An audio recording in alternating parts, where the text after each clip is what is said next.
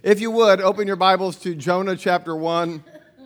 We began a series last week and then laid out more groundwork for what it is about. And I will tell you straight up, because I can't just keep preaching that sermon. If you missed that one, of all of the messages, go back and listen to that one because it sets up the book, and I think it's crucial. And besides that, Logan Wood said yesterday that it was pure fire. So I don't know exactly what pure fire means, but whatever it is, it seemed like he meant it as a good thing. So I'm thinking that should look at that. I do not guarantee any pure fire this morning. I just guarantee God's word, and we'll do our best to communicate that. But if you would, join me in prayer as we approach God's word. Heavenly Father, as we come to your word this morning, we ask that you would open our eyes to see, our ears to hear, our hearts to understand, that you would write your word in our hearts, and that you would help us to see Christ and even ourselves in this story appropriately. In Jesus' name, amen. Amen. One of the things we learned about the book we call Jonah last week is that it is a kind of what we would today call satire. In which Jonah, as one commentator put it, is a ridiculous excuse for a prophet. The holy man as screw up. And we are just like him. We have to begin by being willing to identify with the ridiculous prophet ourselves. Otherwise, we miss the point of the joke. And, of course, you never want to miss the point of the joke. But the reality is the joke's on us as we go through this book. And we explained that more last week. But I want to encourage all of us to resist reading the book of Jonah, or any book in Scripture, or about any character in Scripture. Resist reading the book and imagining how much better we are than Jonah. As if we don't have the same questions and the same problems. To really understand this book, we have to realize that we are Jonah. He is the only Israelite in the story, hence he is us. Now, like Job, the book of Job, which we spent 13 weeks on in 2012, but that book is a theodicy, but so is Jonah. A theodicy is a defense of either God's existence or, in this case, more his goodness and omnipotence, and view of the existence of evil. In other words, God is good, God is all-powerful, evil exists. How do you make those two come together? And Job addresses that question. And the thing with Job, by the end of the book of Job, Job is satisfied with the answer that God gives him, even though the answer is not to all of his questions. I mean, Job never gets answers to all of his questions, but what he really wanted was God to show up and be present with him, and he receives that. Jonah, on the other hand, by the end of this book is not satisfied, as we see. We're left with a question, will Jonah ever be satisfied?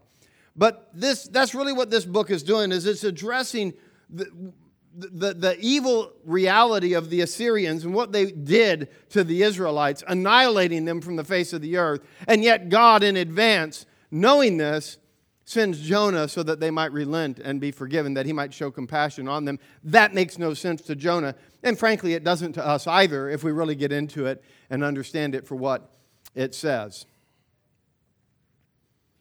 For Jonah, the question of his theodicy might be worded this way. How can God be good?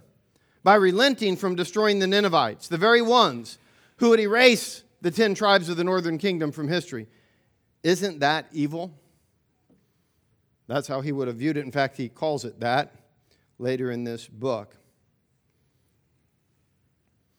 Today we're going to look at Jonah's call and his response, and then God's response to Jonah.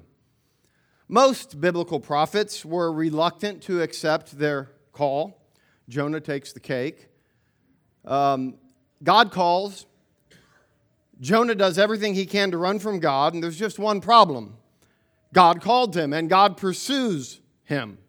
Mercifully, yes, but pursues him nonetheless, and in what appears to be a severe mercy, if some have called the mercy of God at times, a severe mercy. To run from God, and to understand why it's mercy, you have to understand the reality that to run from God is to pursue death. To run from God is to pursue death. And God in His mercy will act to turn Jonah around Jonah was chosen to bring life to his enemies. Sound familiar? Chosen to bring life to his enemies. Jonah's mission will ultimately result in the destruction of Israel. What kind of plan is that? Like Jonah, Israel is called by God to testify of God to the world. Now, Israel may have run from that calling at times, and many times we could even argue, but that did not stop Israel from fulfilling it. Through pain, difficulty, death, and resurrection, Israel fulfills their calling. The same is true for the church. God has called us. We will fulfill that calling. We can do it the good way or the hard way. It's all a matter of how you want to do it. But we will. Jonah's flight from God results in one of the most vivid scenes in the whole book, which we'll look at here today. As Jonah flees the Lord, he begins a downward spiral into the hull of a ship and really into a deep spiritual sleep, which endangers the unbelievers on the boat with him. His co-travelers are idol-worshiping sailors who appear to be more righteous than Jonah himself. Jonah must be lost in order for them to be saved, which may get to the whole point of the story. So let's explore this story under three headings. The first is the Lord speaks, the second, Jonah responds, and finally the third, the Lord acts. And if you would, join me under the heading, the Lord speaks, and we're going to read Jonah chapter 1, verses 1 and 2. Now the word of the Lord came to Jonah, the son of Amittai, or you might read, came to the dove. That's what his name means, innocent dove, the son of faithfulness. And again, the laugh track hits, as we talked about last week, because he's anything but that in this book. Okay? Arise, go to Nineveh, the great city, and call out against it, for their evil has come up before me.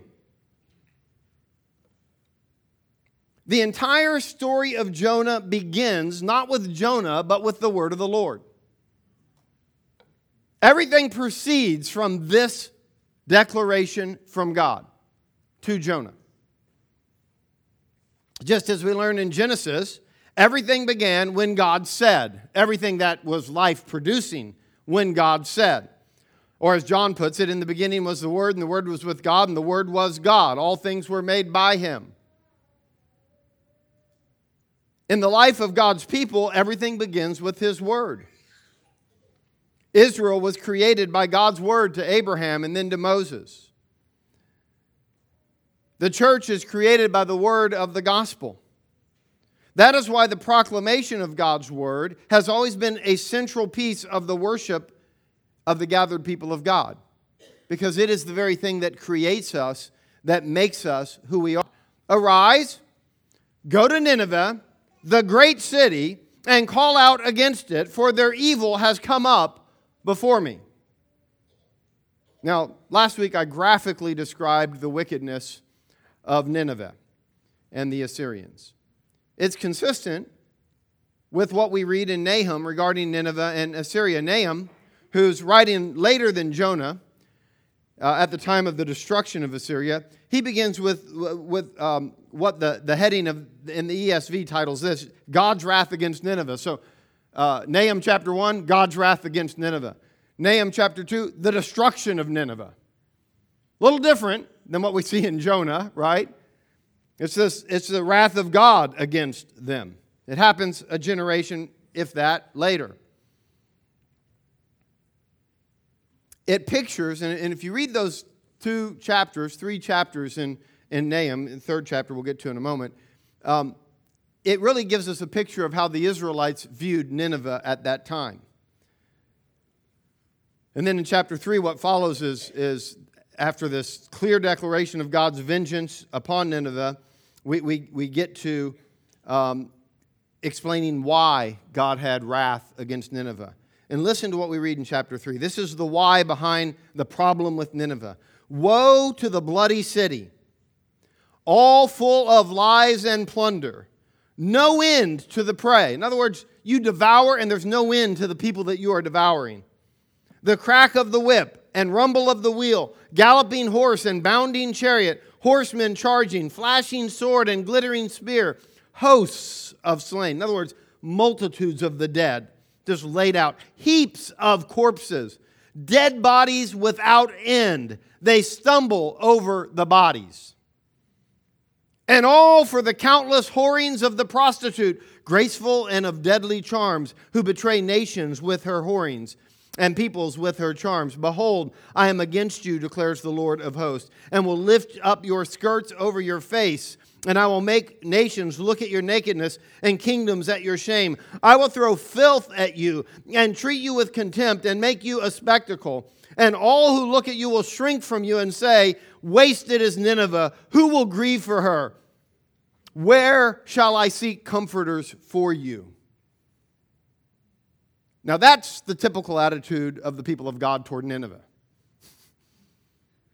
So when we read Jonah, we cannot think to ourselves, I just can't understand what's wrong with Jonah, why he would have a problem with God showing them mercy. Well, that's why.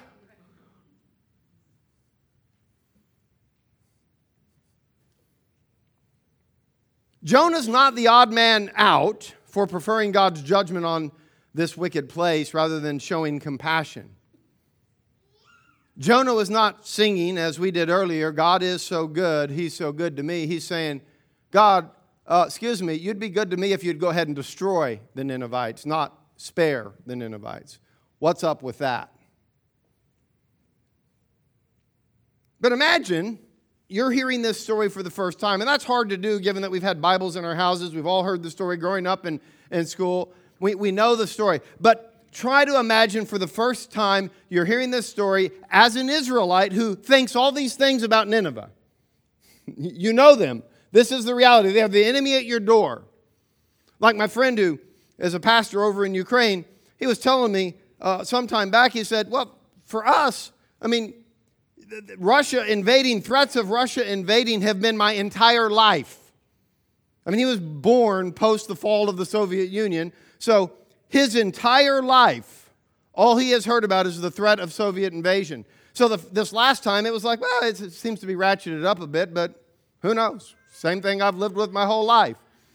Imagine you live there in that sense, and it's Assyria on the other side, and all the destruction they do.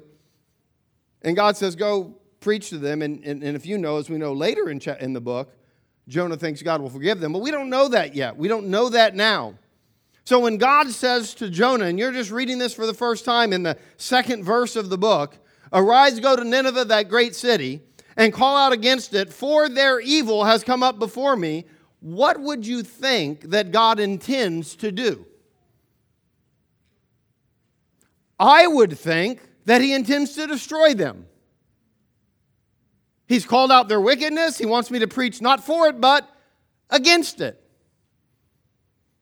So somehow Jonah, we learn later, at least he tells us later, that he thought otherwise.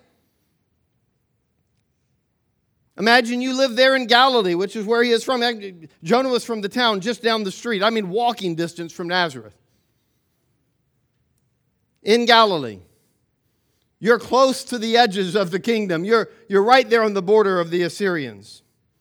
They are your greatest threat. And if you hear God say, cry out against them because of their evil, their injustice, their wickedness, you might assume he wants to destroy them. I would.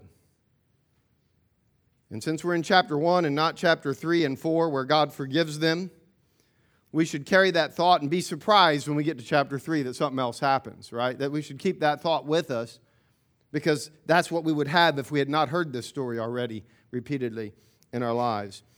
This word from the Lord, like any word from the Lord, requires a response. And that leads us to our second heading, Jonah's response.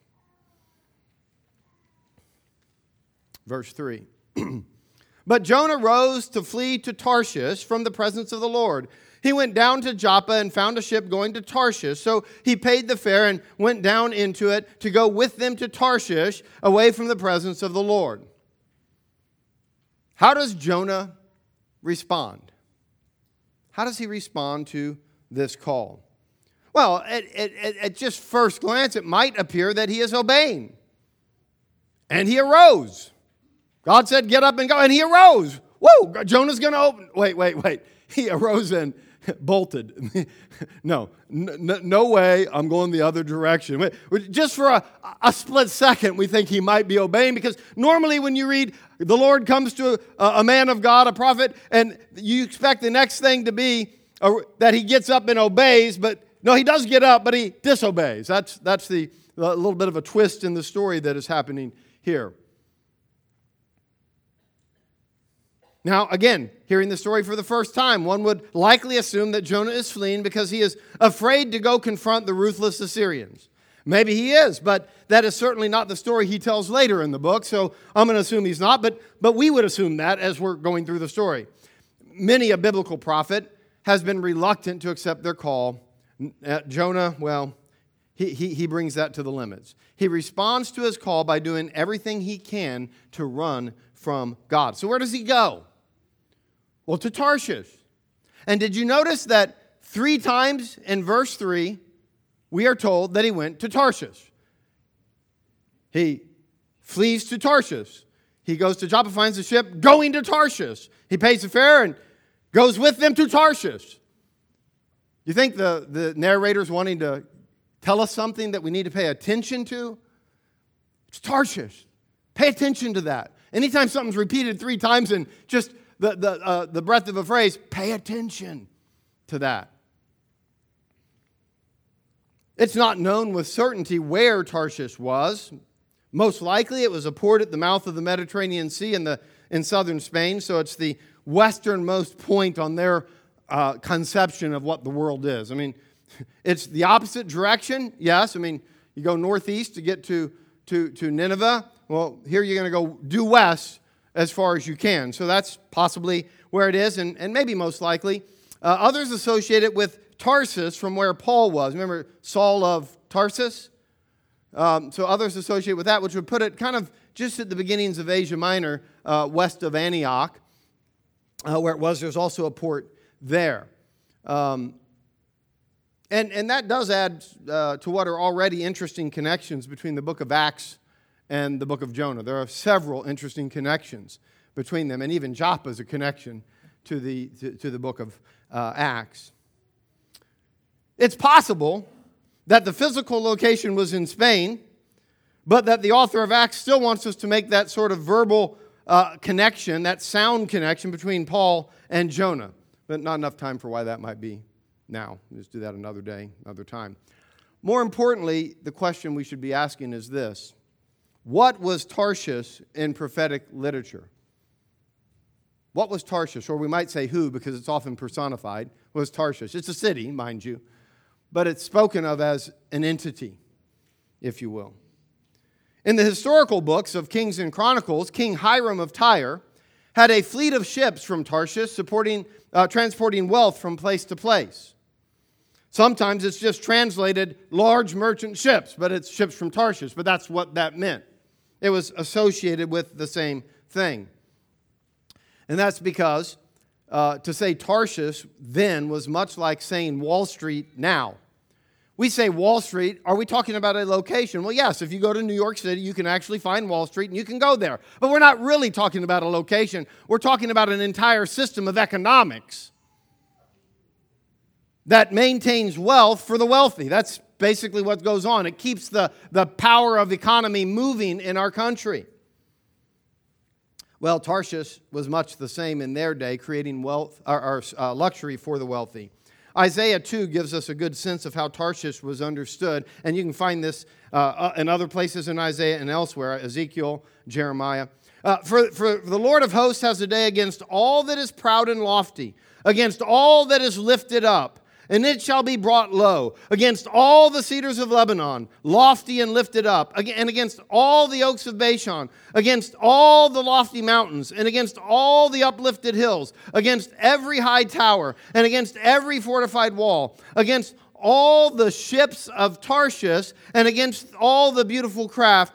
And the haughtiness of man shall be humbled, and the lofty pride of men shall be brought low, and the Lord alone shall be exalted in that day. Tarshish was associated with all the haughtiness of humanity, all the arrogance and pride of humanity, and all their pursuits of wealth and making themselves gods, if you will, in their worlds, how they would have viewed it. Tarshish represents human hubris. Now, it is also true that one day Tarshish would bow its knee and bring tribute to the king coming, the Messianic king. So that's true. Jonah is fleeing the presence of the Lord, or literally from before the face of the Lord, who called him to confront Nineveh. But instead, Jonah, in running from God's presence, seeks a place of comfort and safety in earthly comforts. It seems Jonah would prefer a comfortable life than one of confronting evil. Once again, I can relate to Jonah way too much. The church can relate to Jonah way too much. How many ways has the church decided it would rather be on the ships of Tarshish with all its luxury than doing the work of Christ? Where blessed are the poor, blessed are those who mourn, blessed are the meek, blessed are those who hunger and thirst for righteousness. Jonah has a problem.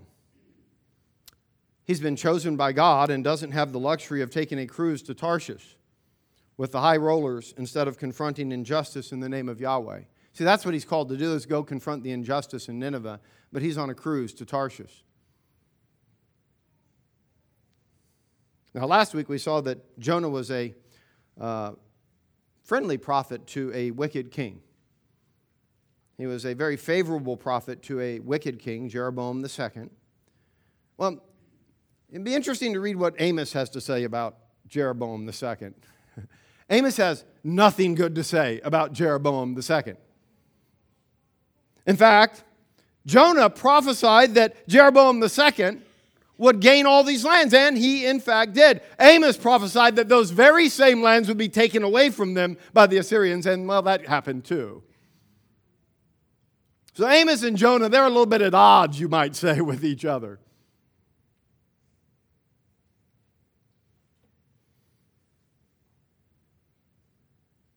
Jonah is running from one enemy of God's people to another, one that he's much more comfortable with.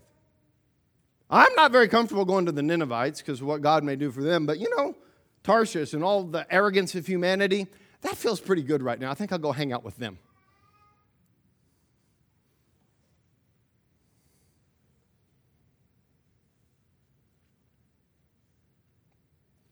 Of course, Jonah is a lot like Israel. They were eventually taken into exile because they had gotten so comfortable with the idols of Tarshish that they failed to bring justice to their own people. They got so comfortable with all the wealth they could accumulate, but pretty soon they set house to house to where there was no more land for anybody to have, and people were left in poverty. And the Lord had much to say against that. Truth be told, Tarshish may have been a bigger problem to Israel than Assyria. But they couldn't see that, and we rarely see it either because it's not as obvious in its evil because it's so comfortable in its seduction. See, we often think that things that threaten our very lives are our greatest danger, when in fact it may be the comforts that we turn to in place of God that are our greatest dangers. Well, Jonah keeps going down. Anywhere you go from the presence of the Lord, by the way, is down. So we think down. If somebody says to me, I went up to Sarasota, I'm quick to think, no, you went down to Sarasota. Why? Because it's south. You didn't go up. It's south. That's not how they thought. Okay. Down is anywhere from the presence of the Lord. Now, to be true, likely he was in the temple in Jerusalem when he heard the word of the Lord. We don't know exactly, but we'll assume he was there. He hears the word of the Lord. He's going down in elevation as well because he's going toward the coast, which would have been west, maybe a little northwest of where he was, to get to Joppa. There to find a ship to go presumably west, or mostly due north if it's the other location, but presumably west toward Spain, what we call Spain today, to that Tarshish, a place of great trade. He's heading in that direction, but he's going down. So he's going down, at least psychologically, we discover, right? But spiritually. But he goes down to Joppa. Then, though he's going from the coast, he's going down into the ship. Once he gets there, he buys a ticket. And then he goes down into a deep sleep. He just continues to spiral down. He finds this ship from Tarshish. He pays the fare. Now remember, Jonah was a prophet to a wicked king, so he can pay a fare. Poor people couldn't pay a fare. Jonah was not poor by any stretch of the imagination, because most people in that day did not have money to buy a fare with. You used your crops, you used the things you worked for, you did everything on barter. Money was only something that the wealthy at that time would have had. And so for him to buy a fare tells us something about his status in that society. And of course, being a friendly prophet to a wealthy king might have something to do with that. And so he buys a fare on this merchant ship carrying the wealth of the nations to go back to Tarshish with them. And apparently he got a cabin with a nice bed, because the first thing he does is go down there and goes to sleep, and into a very deep sleep. And we're told a second time that he was going away from the presence or the face of the Lord. Of course, we know that you can't really flee from the face of the Lord. And Jonah knew that too. He wasn't stupid. But he was fleeing the place where God had spoken to him. I'm going to get as far away from there as I can, because I don't want to do what he said and go there to Nineveh. So I'm going to flee that place too, so that I can just get away from that voice, in a manner of speaking. Jonah's deep spiritual sleep will soon endanger the unbelievers that are on the boat with him. And that leads to our third heading today, the Lord acts. And that will cover verses 14 through 16. And we read in verse 4, "But the Lord hurled a great wind upon the sea, and there was a mighty," or a great tempest on the sea, "so that the ship threatened to break up." Now what you're going to see is God acting here, and then that leads to a number of other actions. So the Lord hurls a great wind and a great storm. Then you have the sailors hurling their merchandise, the stuff that they're carrying, their cargo, into the sea. And then finally they hurl Jonah into the sea. So everybody's doing some hurling here, and it starts with the Lord. First, we had seen that the Lord spoke. Now he acts. Jonah thought he had things under control. Jonah thought he could get away with his disobedience. The scene should remind us again in Genesis 1, when God turned chaos into a place of life and flourishing. He separated the sea from the dry land.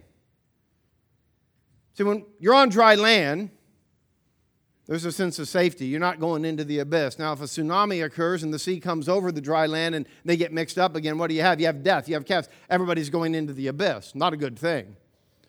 A boat's an interesting thing. You've got this ship. It's a human concoction that takes dry land, if you will, and puts it in the middle of the abyss. And so you live as if you're on dry land in the middle of the abyss, until God decides to hurl a great storm at you and says, we're going to mix it all up again. And so here they are on their little piece of dry land out in the middle of the sea. And this storm comes, and everything's turning upside down, like in Perfect Storm, if you saw that. You know, it's crazy. Talk about that another day, but it was one of those movies I got to the end and felt very disappointed. But we'll explain that another time. But it's the reality that people experience in that is one of terror, because you are going into the abyss. When land and sea begin to get mixed up again. And it impacts everyone on the ship with him. Have you ever considered that our obedience or disobedience as the people of God in this community that we live in, St. Petersburg, Tampa Bay, however you want to define that, where we live, this community, that our obedience or disobedience impacts everyone in the community? It doesn't just impact us. It impacts everybody in the community. It impacts our neighbors all around here. Maybe our piece of dry land is bigger than that boat, so it's harder to see when everybody's suffering. But when the church is in a spiritual slumber, as Jonah was in that ship, the unbelievers around us suffer loss. Whether they realize it or not, we might well be the cause. Now, the unbelievers on board don't know why things are going wrong. So they don't know why things are going wrong. Look at verse 5. Then the mariners were afraid, and each cried out to his God, and they hurled the cargo that was in the ship into the sea to lighten it for them. But Jonah had gone down into the inner parts of the ship and had lain down and was fast asleep. So the captain came and said to him, "What do you mean, you sleeper? Arise, call out to your God. Perhaps the God will give a thought to us that we may not perish." The first thing these sailors do is what we do every time we're in a crisis, which is everything humanly possible. Let's just throw the cargo and say, you know they're desperate. I mean, they're a merchant ship. This is how they're getting paid for the voyage. They're throwing it all into the sea. They don't care about the money anymore. They're going to be dead if they don't get rid of this stuff. So they do everything humanly possible to survive, and they still won't survive. It's come to this. You got to pray, guys. Each of you to your gods, pray. You got to pray. Any and every, we don't care what your God is right now. Just see if he'll fix this for us. They're desperate.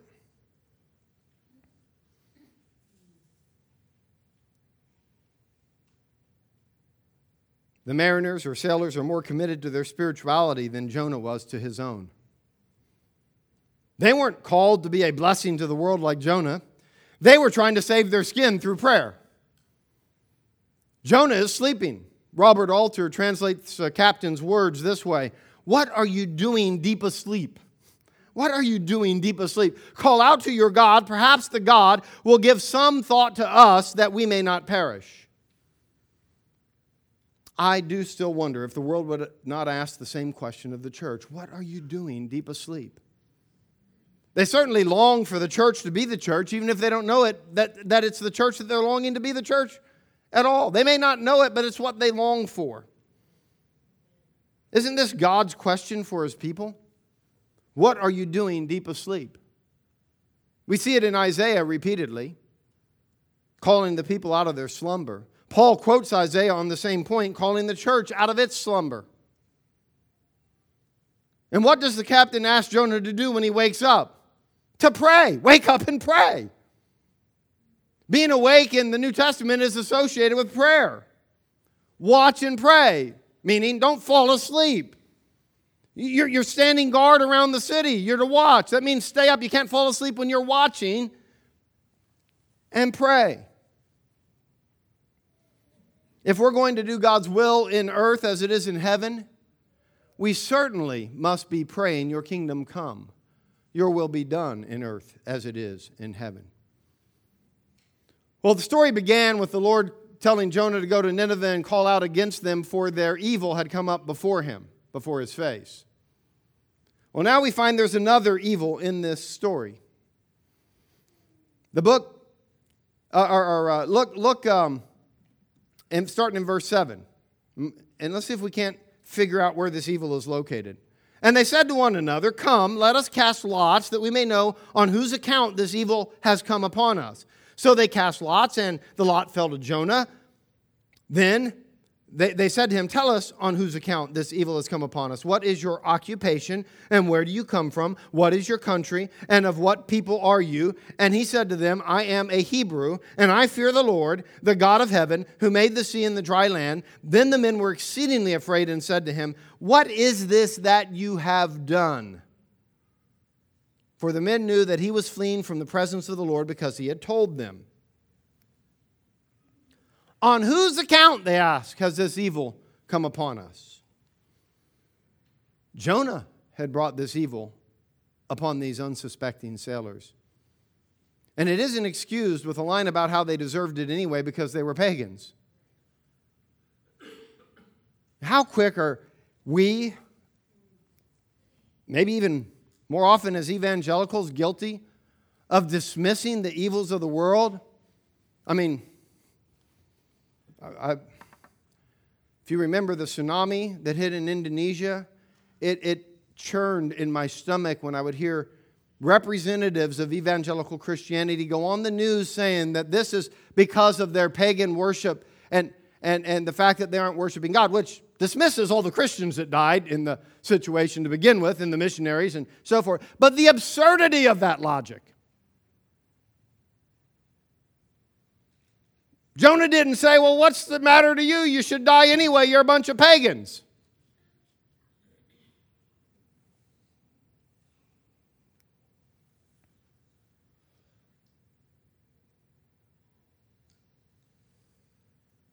In fact, the pagans in this story are more in line with God's ways than Jonah.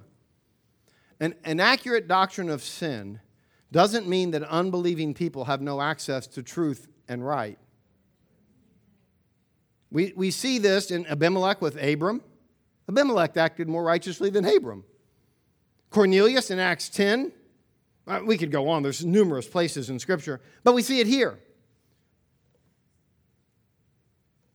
While it is not sufficient for salvation to save them, in the ultimate sense, Scripture often is here. We find unbelievers acting more righteously than believers. Jonah didn't say, what do you pagans know? I'm going back to sleep.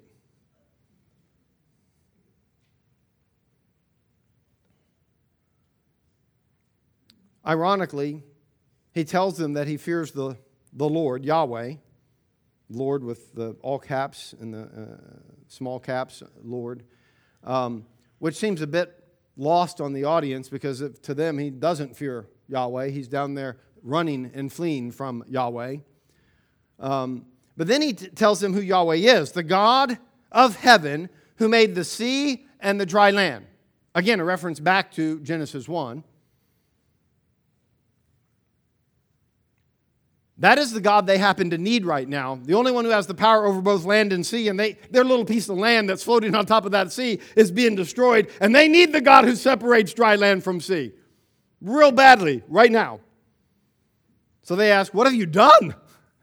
You see, it is Jonah that has done the evil that brought the evil of the storm. An evil which turns out to be mercy for all, including the Ninevites, when all is said and done. But what we also see here, as bad as we might know the Assyrians to be, and as every Israelite knew the Assyrians to be, is that the line between good and evil did not run between Jonah and the Ninevites, but right through his heart. And right through our hearts. We have to realize that as we walk through this story. What shall we do to you? Look at verse 11. Then they said to him, what shall we do to you? That the sea may quiet down for us. For the sea grew more and more tempestuous. He said to them, pick me up and hurl me into the sea. Then the sea will quiet down for you. For I know it is because of me that this great tempest has come upon you. Nevertheless, the men rowed hard to get back to dry land, but they could not. For the sea grew more and more tempestuous against them.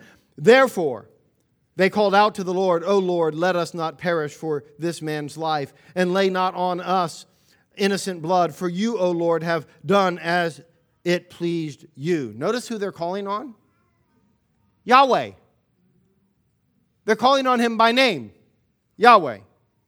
O Lord, that's Yahweh in the Hebrew. So they picked up Jonah and hurled him into the sea, and the sea ceased from its raging. Then the men feared Yahweh exceedingly, and they offered a sacrifice to the Lord and made vows. So these pagans who had been calling on all their gods are now fearing Yahweh and sacrificing to him and making vows to him.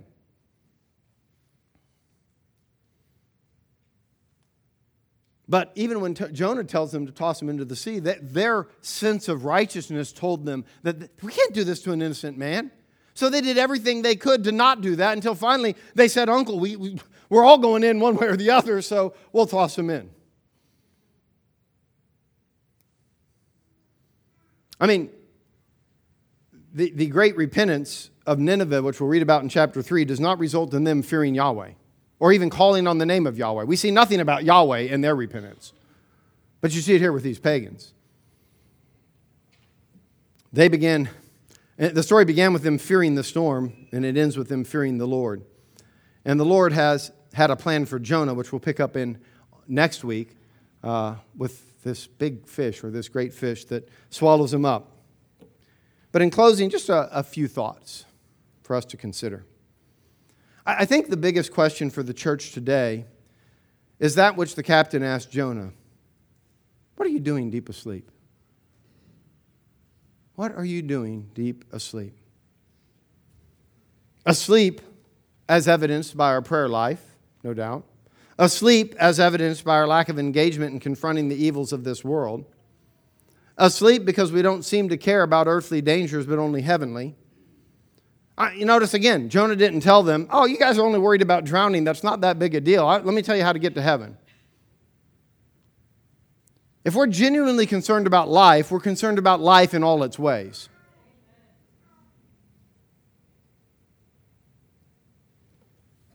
What are you doing deep asleep? Secondly, I wonder if you've found yourself running from God. Maybe as I've spoken today, there's been things going on in your own soul about ways that you have been running from God. What are the Tarshishes, that's hard to say, in your life that you run to for the comfort and safety which human ingenuity can provide? What is your theodicy? Your questions about how God can be just and good in light of fill in the blank. If you haven't ever had those kinds of questions, you're either young, which is fine, or you aren't paying attention. Because I think you're going to have some of those questions as you walk through this world. There's plenty of evil going on in the world, and I've got lots of questions about those things. But I've learned that God's ways in the world are a mystery, as Job found out. And a mystery that can only be explained by knowing God's ways of death and resurrection, which this story will keep bringing us closer and closer to the death and resurrection of Jesus Christ. It is no accident that Jesus referred to Jonah in reference to his own death and resurrection. And it certainly was no passing comment that he just grabbed an idea from 3 days and 3 nights and applied it to the resurrection. No, this whole story is about death and resurrection. And we'll see that as we work our way through it. The reality of it is that the only way God can save the world is through the death of His people, so that His people might be raised to new life. And those people are identified in Jesus Christ when we are united in Him. More on that as we go through. Let's pray. Heavenly Father,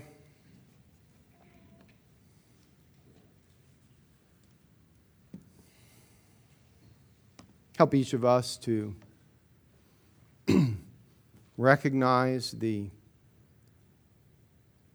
ways that we have fled to Tarshish for comfort. Help us to find the ways that we are sleeping as a people instead of actively doing God's will. Lord, help us to grow in our understanding of how you work in the world, your mysterious ways of death and resurrection. In Jesus' name, amen.